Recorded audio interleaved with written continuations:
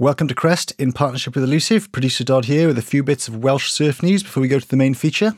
Firstly, we're wishing last month's guest, Patrick Langdon Dark, the best of fortune as he takes to the Indian Ocean to compete in the WSL Challenger Series event number 3, the Bolito Pro. If you're picking this up on the day of release, it may even be happening today. Yep, you heard me right. As we speculated about it last month, Pat has indeed now had the call-up for the second highest level of pro surfing possible on the planet. This is a massive deal for the sport in Wales and indeed Britain, and I, for one, can't wait to see a dry gorge flying on a WSL broadcast, and Pat shredding as we know he can. Secondly, I'm just going to take a moment to update you on the results of the Welsh Nationals, which ran smoothly on the weekend of the 11th and 12th of June. Another bit of Welsh surfing history was made, as it was the first time the event has been subject to a live webcast, which Team Crest were proud to run in collaboration with camera anchor Craig Nicol. Thanks to everyone who gave feedback, or who tuned in to hear Tom, Rob, Diana, Callum, Vorney, and even Greg Owen doing their best to fill the airwaves as our surfers duked it out in the Lantwit lineup. Logan Nicol retained his men's title, again shoving Pat into second. All eyes on whether Logo Cop can do the coveted three-peat next year. Joe Dennison, meanwhile, was ripping on a return to competitive surfing after a break, and what a return, title number 8. Congrats to Logan and Joe. Elsewhere, you could see the grin on Welsh Coast Surf Club's Gary Lewis from miles away as he took 2 titles, the Grand Masters and the Grand Kahunas, which he now adds to his much-coveted mid-90s kneeboard title. I get the feeling one of these might mean a little more, mind. Meanwhile, after promising on this show that he was definitely 100% retired, James Jones took the Masters title ahead of a stacked final roster. George Bevan claimed the bodyboard title and our own part-time co-host Elliot Dudley the longboard crown. Not even Tom can confirm how many that is. Anyway, a great weekend for all and a definite blueprint to build on for next year as far as the webcast goes. Moving on to this month then, and I'm delighted to introduce our guest, the founder of Bristol's game-changing aquatic pleasure park, The Wave. Listen on to hear Nick Hounsfield talk to Tom and Emily Williams on location from one of those brilliant glamping pods about how he imagined and then went about bringing the place into existence, as well as some surf philosophy and a bit of speculation about where the sport could be headed next. Thanks to The Wave for hosting, and I hope you all enjoy the chat.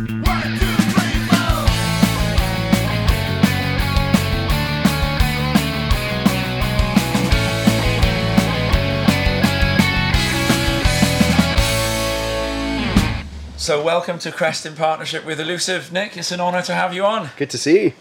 And we're also welcoming back 7 times Welsh champ Emily Williams, who's going to be co-hosting this one with me. Hey, Ems. Hi, everyone. And Ems has a long-running relationship with this place now. In fact, could we technically call Nick your boss, Ems? Technically.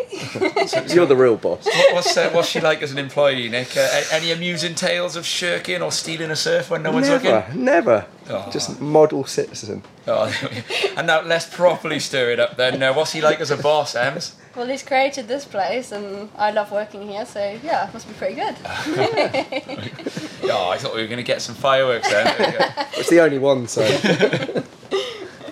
Okay, to business then.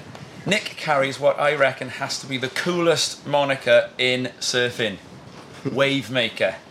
It's a blissful title which he generously bestows on any of the many characters who help run this place. And it's a very fitting title too. Yes, because what Nick is best known for is being the person who brought Surf Stoke to the inland flats of northern Bristol. Most of the surfing world remembers the first glimpses we had of the Wave Garden prototype deep in the Spanish Basque Country, a reeling line of pocketbook perfection. Then of course came the Snowdonia wave pool, and a world first before the Cove design took human-made waves to another level altogether. 1 wave every 10 seconds, or less in fact, and being able to paddle back out across the shoulder yourself. The Wave is undoubtedly a place that captures the essence of our sport, but with a surf report that you know is always going to pump. And just coming over here again today now, magical, going in my the offshore wind, which is actually onshore for the rest of the coast, pulling me over on my skateboard. I stopped to take in the song of a skylark overhead. And the man who brought this place from inception to conception is our guest, Nick Hounsfield. I want to ask about the Wave Maker tag first. Was it you who came up with it? Yeah, it was actually. Yeah, it goes back a little bit to a book that I read, The Power of One, which they talked about the Rainmaker. and I loved the book. Actually, was in the film, the proper film that was made. Were you? Yeah, randomly. Yeah, just as an extra. But that's amazing. Yeah, it was pretty cool. And I always loved that film, and I always was inspired by the thought of the Rainmaker, and then so I was like, oh, I make waves, could be the Wave Maker. So I took that title a bit, and then I realised, well, this is 100% teamwork. Everybody who works here should be a Wave Maker. So that's how it all came about. And have you come to call it your home break now? Are you basically the top local? You like the Alan Sarlo, the Jamie O, the Parko, the Fanny, the Steph Gilmore of the Point? Almost, yeah. I think there are some people who do surf here more than I do. Right. There's about, I think, 2 or 3 people that surf here even more than me. Yeah. But I do surf a lot here. Great. I think you were going to ask Nick a little bit about your time that you've spent here as well. So you've obviously seen a lot of people surf here. Who for you has stood out and why? Apart from yourself. Who stood out? I'd have to say my kids, fundamentally. Just being able to see this place and see my kids, the joy that brings. Well, initially, the absolute terror it brought them when they the very, very first day when we didn't really know how the whole place was sort of working, and I sort of tried to get them into sort of advanced waves, and we're like, oh, maybe that was a bit too much. But then them conquering their fears and then being able to surf with me, that's been amazing. There's obviously been some incredible people that have come through here. A lot of the sort of Red Bull team and like Igarashi and people like that. But the bit that I really enjoy the most are staff surfs, without a doubt. Staff surf, being able to share the joy of it with all the other wave makers, and also the adaptive team. So we do a lot with the English adaptive team, and they just bring such a different vibe to the place. It's brilliant. It's really good. Really good. I think I'd have to agree with that. Is you see great surfers, and it's great to see them here and see how it can be surfed. But the ones that really make me excited are those like the beginner lessons, the Waikiki lessons, where you have people that they don't think they're ever going to stand up, and you get them on one wave and they're absolutely buzzing, and it's more that for me than seeing someone absolutely shred. It's great to see it, but the joy that you get from watching someone who never thought that they would surf is just 10 times better. Definitely. Sustainability, very important to the way that this place is run as well, isn't it? You may hear, listeners, the ruffling noises of the wind on the canvas. Is it canvas? We're in one of the glamping pods here. It's a beautiful campsite, tall grass and everything. And you've held back from sort of festivals in the field or events with scaffolded grandstands. And like you said just then, you're more interested in talking about, the adaptive surf team and the junior trainings that happen here than, the sort of bringing Kanoa Igarashi in on a jet plane and that. We set our stall out really, really early.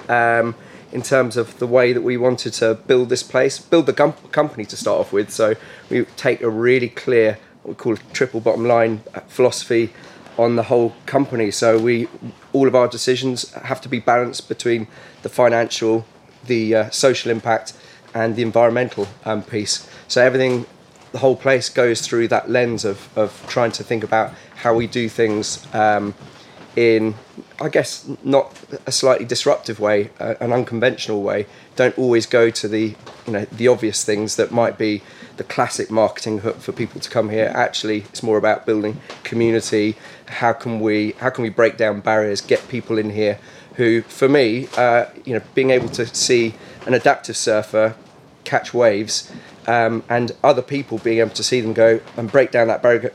Those people often come here and go, I can't surf, I will never go surfing. And then you see somebody who's paralysed surfing, you go, okay, I've blown that excuse, I need to get in the water now. I love some of the adaptive surfing community on Instagram, being a follower of Jesse Billower for, a very long time. I remember, his getting injured, when it happened back in the mid to late 90s, and I remember him as a deadly shortboarder just before that. And also recently, have you come across Liv Stone, as she called them, the American girl who really, and I agree with you completely, Nick, just watching, some of the surfing that she does. And once she's up on her feet, absolutely brilliant surfer, and I Yep. suppose that's one of the things here is that some of those limitations that might be placed on an adaptive surfer in terms of like getting a wave count out of a big crowd or in a big ocean going rip, you guys can get them on their feet here, can't Yep. you, and really explore their surfing potential. Yeah, just break down those barriers. And again, it's not even purely adaptive, but also other people who've got other reasons why they can't use the place. Might be cultural reasons. It might be being able to build a community of more women, particularly because we know that the surf industry is still very peppered with male white men. So That's how the point breaks. Yeah, we are. So the ability to use this place and to actually democratise the waves to some degree is exciting. And you care a lot about the future of the sport in Britain. I saw you passionately join in an online debate with some big characters from the Southwest industry, and you've been involved in governing bodies now. Yeah. So I before starting surfing, I was involved in governing bodies in the healthcare industry. Right. Really passionate about that, and actually brought some of that learning through to the surf industry. And fundamentally, there's a lot of egos and logos around the place, and it's just like let's break this down. It's like fundamentally, let's have a really clear ambition as an industry, and let's strive to work together with it rather than constant infighting and various as I say, egos around the place. Let's just work together. You use the word industry there. Do you see your role as acting within or on behalf of the surf industry, or within surf governance, or sort of bridging the gap? For me, I think I just feel, particularly having built this place, that it's more of a responsibility to be able to put something back into surfing as a sport, surfing as a pastime, make sure we do it responsibly, so that we don't bastardise the sport in any way, but also be able to make sure that the real progressive side of what we can deliver here is also achieved, and build that grassroots foundation and do it properly. Yeah. And it was actually in a governing body meeting where I first met you. It was that little hotel, only a mile or two down the road from here. It was exactly. Surfing GB. Surfing GB back at the day. So I was up there with Stuart Bentley. I can't remember why, but it was. I saw the presentation for and I remember thinking like, that'd be amazing if that happens, but good luck, boys. And then here we are. So when and how did you actually get the idea of making the wave? So right back at the beginning, so I was, as I say, I've been a passionate surfer, been surfing for now 45 years, still pretty rubbish, but still love it. But my background was in healthcare, and so this was a real response actually after my dad died. It was a promise to him on his deathbed to build something that would really impact people's health and well-being. So it's very, very much more health and well-being based, and was trying to think about how we could create an incredible destination for people to get outside, talk to each other first of all, break down some of those perceived barriers or actual barriers as well, talk about sustainability, talk about how important being outdoors, exercising, being in nature, all those things. And then one day just saw that grainy video of Wavegarden. It was the day it was released, and that was like a real eureka moment. I was like, if we put that in the centre of this beautiful space, I know that surfing could be an amazing marketing hook to also bring people together, because it's kind of cool, good vibe lifestyle, but also brings a lot of positive energy to the place, and would be a real hook for people to come in. And just slowly that idea snowballed, and got in contact with Wavegarden, and after probably about 500 emails, eventually got an email back and said, right, let's hook up, let's see if we can make this happen. Your early surfing life then, where were you? Where did you do your sort of growing up surfing? So in the summertime it was down at Portreath, down in Cornwall, and then my grandma lived right down in the south coast, near sort of Brighton, Littlehampton area. So just learning to surf and body surf just down in off the groins there. Did you grow up inland a little bit then? Yeah, it was just sort of down, sort of more Surrey based around there. Yeah. That often makes people sort of really keen for life, Yeah, exactly. So you couldn't wait to sort of get old enough to fly the nest. Yeah, exactly. be more than just a holiday surfer. Yeah, then, as soon as I could, I came down to Bristol, worked from here because I then was able to get to South Wales and Devon, and the rest is history. How did you start surfing? Was it your dad? Yeah, my dad. Yeah, my dad had a pretty cool little. He was probably one of the first boards. It was right back in the sort of late '60s. Had someone got some funny little pop out thing. I remember I got a lovely photo of it still. It's a beautiful pintail. It's completely inappropriate. It was something that was perfect for Hawaii, not where we were going. It was like a twinny but with a pintail, beautiful green with a couple of stripes in it, and that's the first thing that I rode on. It's great. And before, so you said you worked in healthcare. Have you turned your back on that now completely? Then, so is this now your what takes up all your time, or are you still involved in? So I don't practice anymore. I don't treat patients anymore. But I think honestly, this is healthcare. This is real healthcare.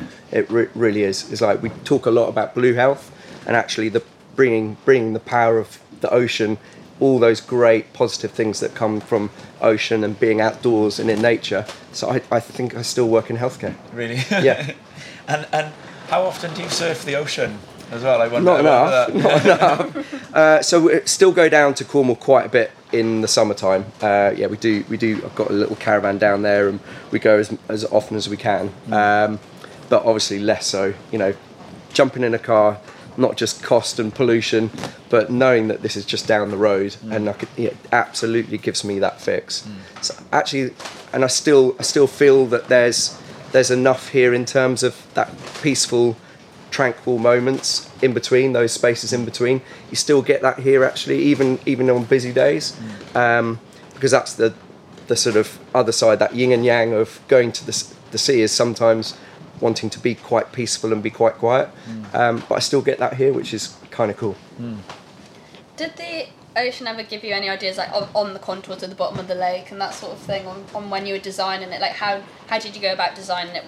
I've seen when I had my induction day, you kind of talked through, and I remember you showing photos like this was kind of your idea. Was it with Wave Garden that you guys talked a lot about how you were going to build it, kind of the shape, the bottom, that sort of thing? That was 100% Wave Garden. Wave Garden are the engineers. They set up the literally tiny little test tank where they would start. If you ever go there, they've still got it there, where they literally layer up bits of wood and just literally build reefs. It's like a perfect little wave pool, and they just build it, and then make the waves like run perfectly. And they're like, right, that works. Let's model it through clever technology, and then let's build it up and do a bigger scale, and just kept doing it that way. So they came to us with the preset, like within 3 mil tolerance. This has to be absolute perfect straight edge of a reef, like you would down at the beach, and that was then down to the engineers to then build it exactly in that tolerance. Yeah, what was it like trying to show that stuff to architects and the it's just mind blowing. The council building inspector and stuff like that. I know. Did you need one that surfed?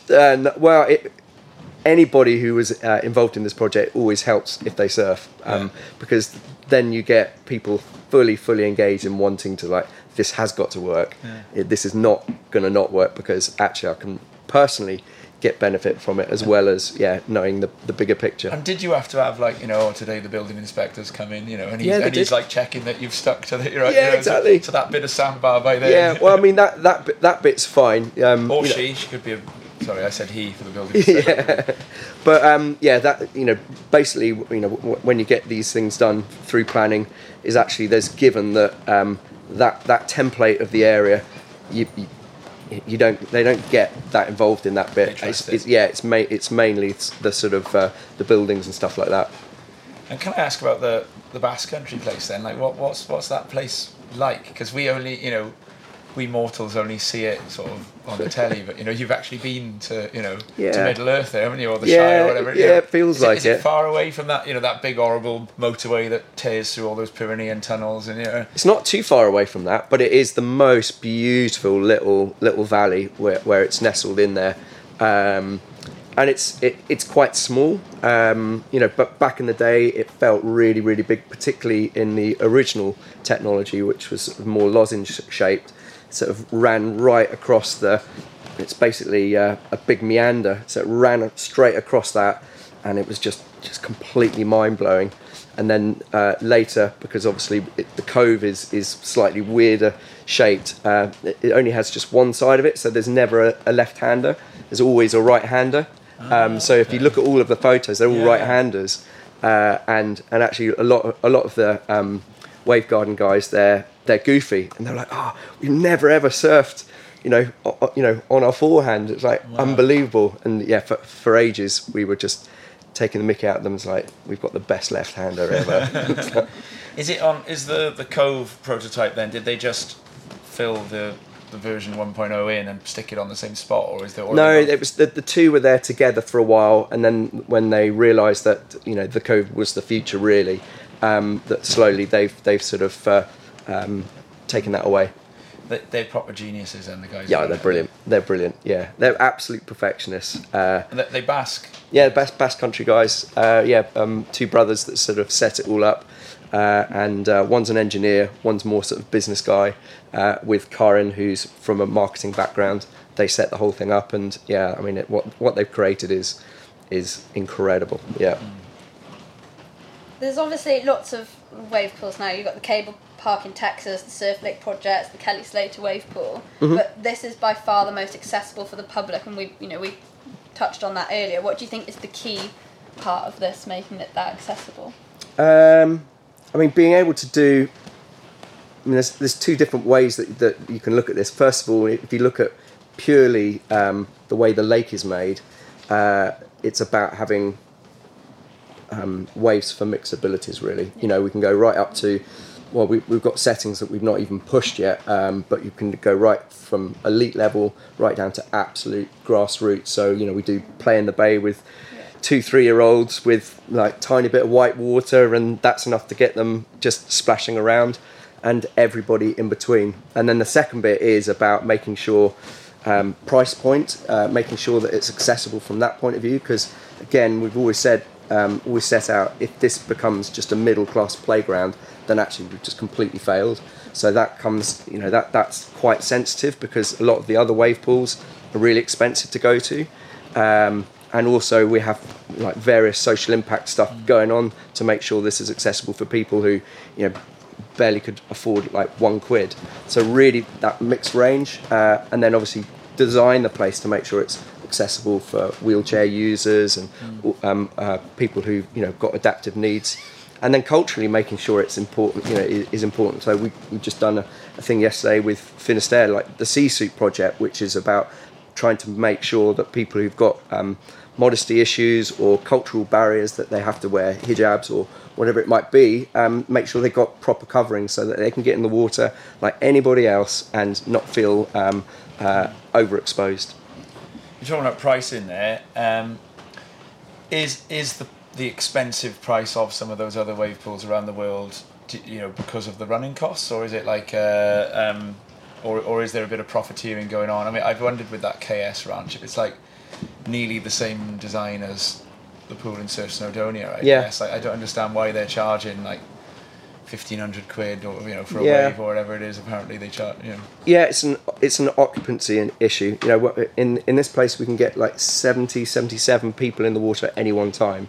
So of course you're sharing that cost to create the waves. Whereas if you go to Surf Ranch, you'll have maybe 5 people in the water at any one time, and if they're good surfers, then actually there's only one person on the wave at any single time. Because they won't get a scrap off it. Exactly. Have you been to Surf Ranch? I've been there, yeah. I've not surfed it, but I've been there for a couple of the competitions there, and it's amazing. It's the most incredible wave, without a doubt. But from a commercial point of view, the reason It's got high running costs without a doubt. There's a low occupancy, and therefore the price has to go up without a doubt. My dad lives not far from Surf Ranch. He lives just down from San Luis Obispo, and he went to one of the events there, and he said one of the things that you don't get from seeing Surf Ranch on TV is the size of the place. So he said it's like when you're at one end, you know, like it's like further away than, you know, the gods of Wembley Stadium would be from the opposite it's goal crazy mouth or something. You know, you can't really, you know, you're looking at the screen rather than the surfing. 100%. Yeah, the scale is incredible, and it's really cool to go there and to look at it. But I think, it's just not for us in terms of developing, a business out of it, something that is accessible for everyone. Because I've always thought with wave pools, like that. I've never, and you know, sorry, we're proper ragging on Surf Ranch here now. You know, but like, they hold a contest there. Okay, fine. You know, I'll always watch Felipe Toledo go against Gabe Medina or Caroline Marks against Carissa Moore. You know, when there's world titles on the line or something. You know, you can put them in anywhere. But my personal level of interest in, like, oh look, you know, Gabriel Medina has got barreled for 25 seconds.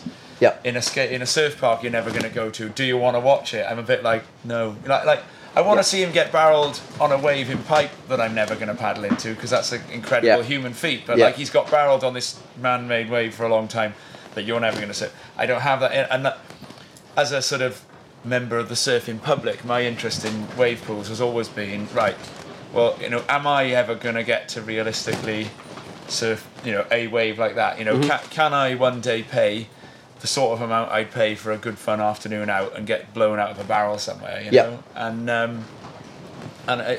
would you say the same, Mems? I think it's quite interesting that, like, as a competitor, 'cause I've done a few comps in wave pools now, in Snowdonia, and I've did like a uni one here and stuff, that it feels so different to the sea. I feel like there's almost more pressure. There's that, like, especially Snowdonia when it's that one wave, which I'm guessing is quite similar to the Surf Ranch, that there's so much more pressure. Everyone's watching you. You've got that one chance, whereas in the sea, you don't really think about those. So as a competitor, I feel like even though you're looking at it and it's like the public are saying, oh, it's a perfect wave. Yeah, but you've still got to surf that wave, and you've got to deal with the pressure to surf that wave. I think it's quite interesting. Yeah. See, I can see that from both sides. It's true, isn't it? Because late in a heat, when you know you need a wave and you're in the ocean, you're chill, because you're just like, well, the ocean's either going to give it to me or not. Yeah. And then when when you've paddled it on the few seldom times when I've got this dance right myself, you know, when you're paddling into that wave in the dying seconds of a heat, you know, maybe even hearing the horn as you stand up or something, you almost do feel as if, like, right, the ocean gave me this wave, so now the surfing it well bit is like, that's my part of you know, nature's dance here, isn't it? So it's true. I hadn't really thought about it that way. I have. On my birthday here, though, actually, I did get. I was the last wave of the set was on the guy before me, and I was the only person left out. And then they said, "We're going to send you another one now." And then all my mates, we'd booked the whole half of the pool out, and all my mates were stood on the shoreline, and they were like, "Oh, birthday boy's having the last wave now," and then I was proper like, and I think I did surf like that one like a bit of a tool. Are there sort of further, you know, down the line? Yeah, it's inevitable, isn't it, that there will be further designs and further developments in wave pool technology. What have you thought about, you know, that, and sort of what happens when that stuff happens? You know, will this place one day see another pool alongside it with a new piece of technology that we've never ever thought of doing, you know, or do you think it's like, you know, what we've got here now, you know, this is because I suppose, you know, it's a lot of the surfers who are here today, they're never going to want anything more than what's here now, aren't they? I think that's a really good point. I mean, I guess over time maybe the level of surfers will they should gradually improve, and therefore I think that the upgrade that we can do is different waves, you know, being able to, you know, faster waves, bigger waves. We're working on something where we can create ramp sections so that we can do airs and stuff like that. And I think that will be the limit in terms of the limit of people, what people need. If they want something bigger than that, are we ever going to make, 3 meter, 4 meter high waves here? No, definitely not, because the power consumption and just because you could, it doesn't mean you should. Yeah. And this suits us, and this suits the vision that always was about trying to bring people up to a certain level, and we can keep pushing that level a bit more. But I think this, for me, will stand the test of time. The challenge with those more dangerous modes as well is finding enough surfers to put in them, isn't it? You could, if you could make the box here, you're not going to find enough people to fund the box, are you? And this is also we've got a responsibility to make sure this is safe as well. So we don't want people to be just slamming into the reef, dry reef. Why? I mean, you can do that. You can do that at the ocean if you really, really want to. But here, people don't really need to see that. You mentioned ramp ideas. Then is that here then that they? We'll be able to do it here fairly soon. But it's something that Wavegarden have been sort of working on. So they know. So the bottom contours stay where they are. It would just be in the way that they send. I'm doing all gestures with my hand, which listeners won't be able to see. In the way that in the sort of angles or directions it's sent out. They've tried different ways of doing it, and there are 3 or 4 different ways. But I think I only caught up with them last week, and I think that they've hit the nail on the head. But let's proof is in the pudding. Yeah, we'll tell you about it a bit more. So we're gonna have soon. We're gonna have Sky Brown doing a maybe rodeo flip here one day or something. Or Emily Williams. Or Llewellyn Williams. Yeah, there we go. So what is next? Obviously, there's the potential of the London. Yep. So London. So we're going gung ho with London now. So we've got a beautiful site in northeast London, in Enfield, and we're about to start the planning process for that. And ideally within 2-3 years we'll have London developed, which will be amazing. It's probably going to be a little bit bigger than this in terms of lake shape and probably more modules and so slightly longer sort of ride times and stuff. But really exciting. But again, it's very much in the same vein of this place, is like absolutely sort of socially and environmentally making sure that we're on point.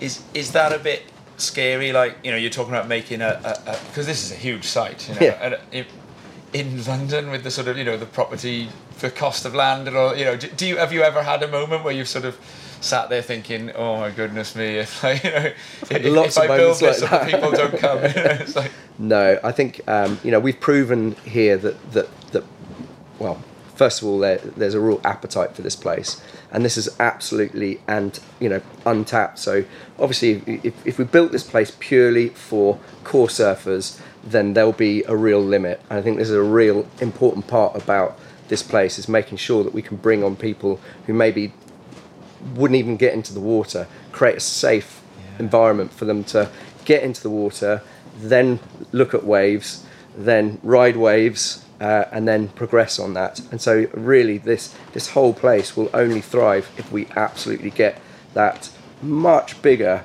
grassroots model really, really good. So people come here, they feel safe, they feel they've got great coaches, good equipment, feel like at any time you can press the button and stop it. And fundamentally then, I think we've got the responsibility to make sure that those people entering this amazing new sport do it in the right way. So with respect for the ocean, the real ocean, for each other, for the environment around them, then that's the bit that really ticks my box. Are we within sight then of a sort of real life Rick Kane one day? Like some kid from London who's learned to surf in a wave pool and making their way down to...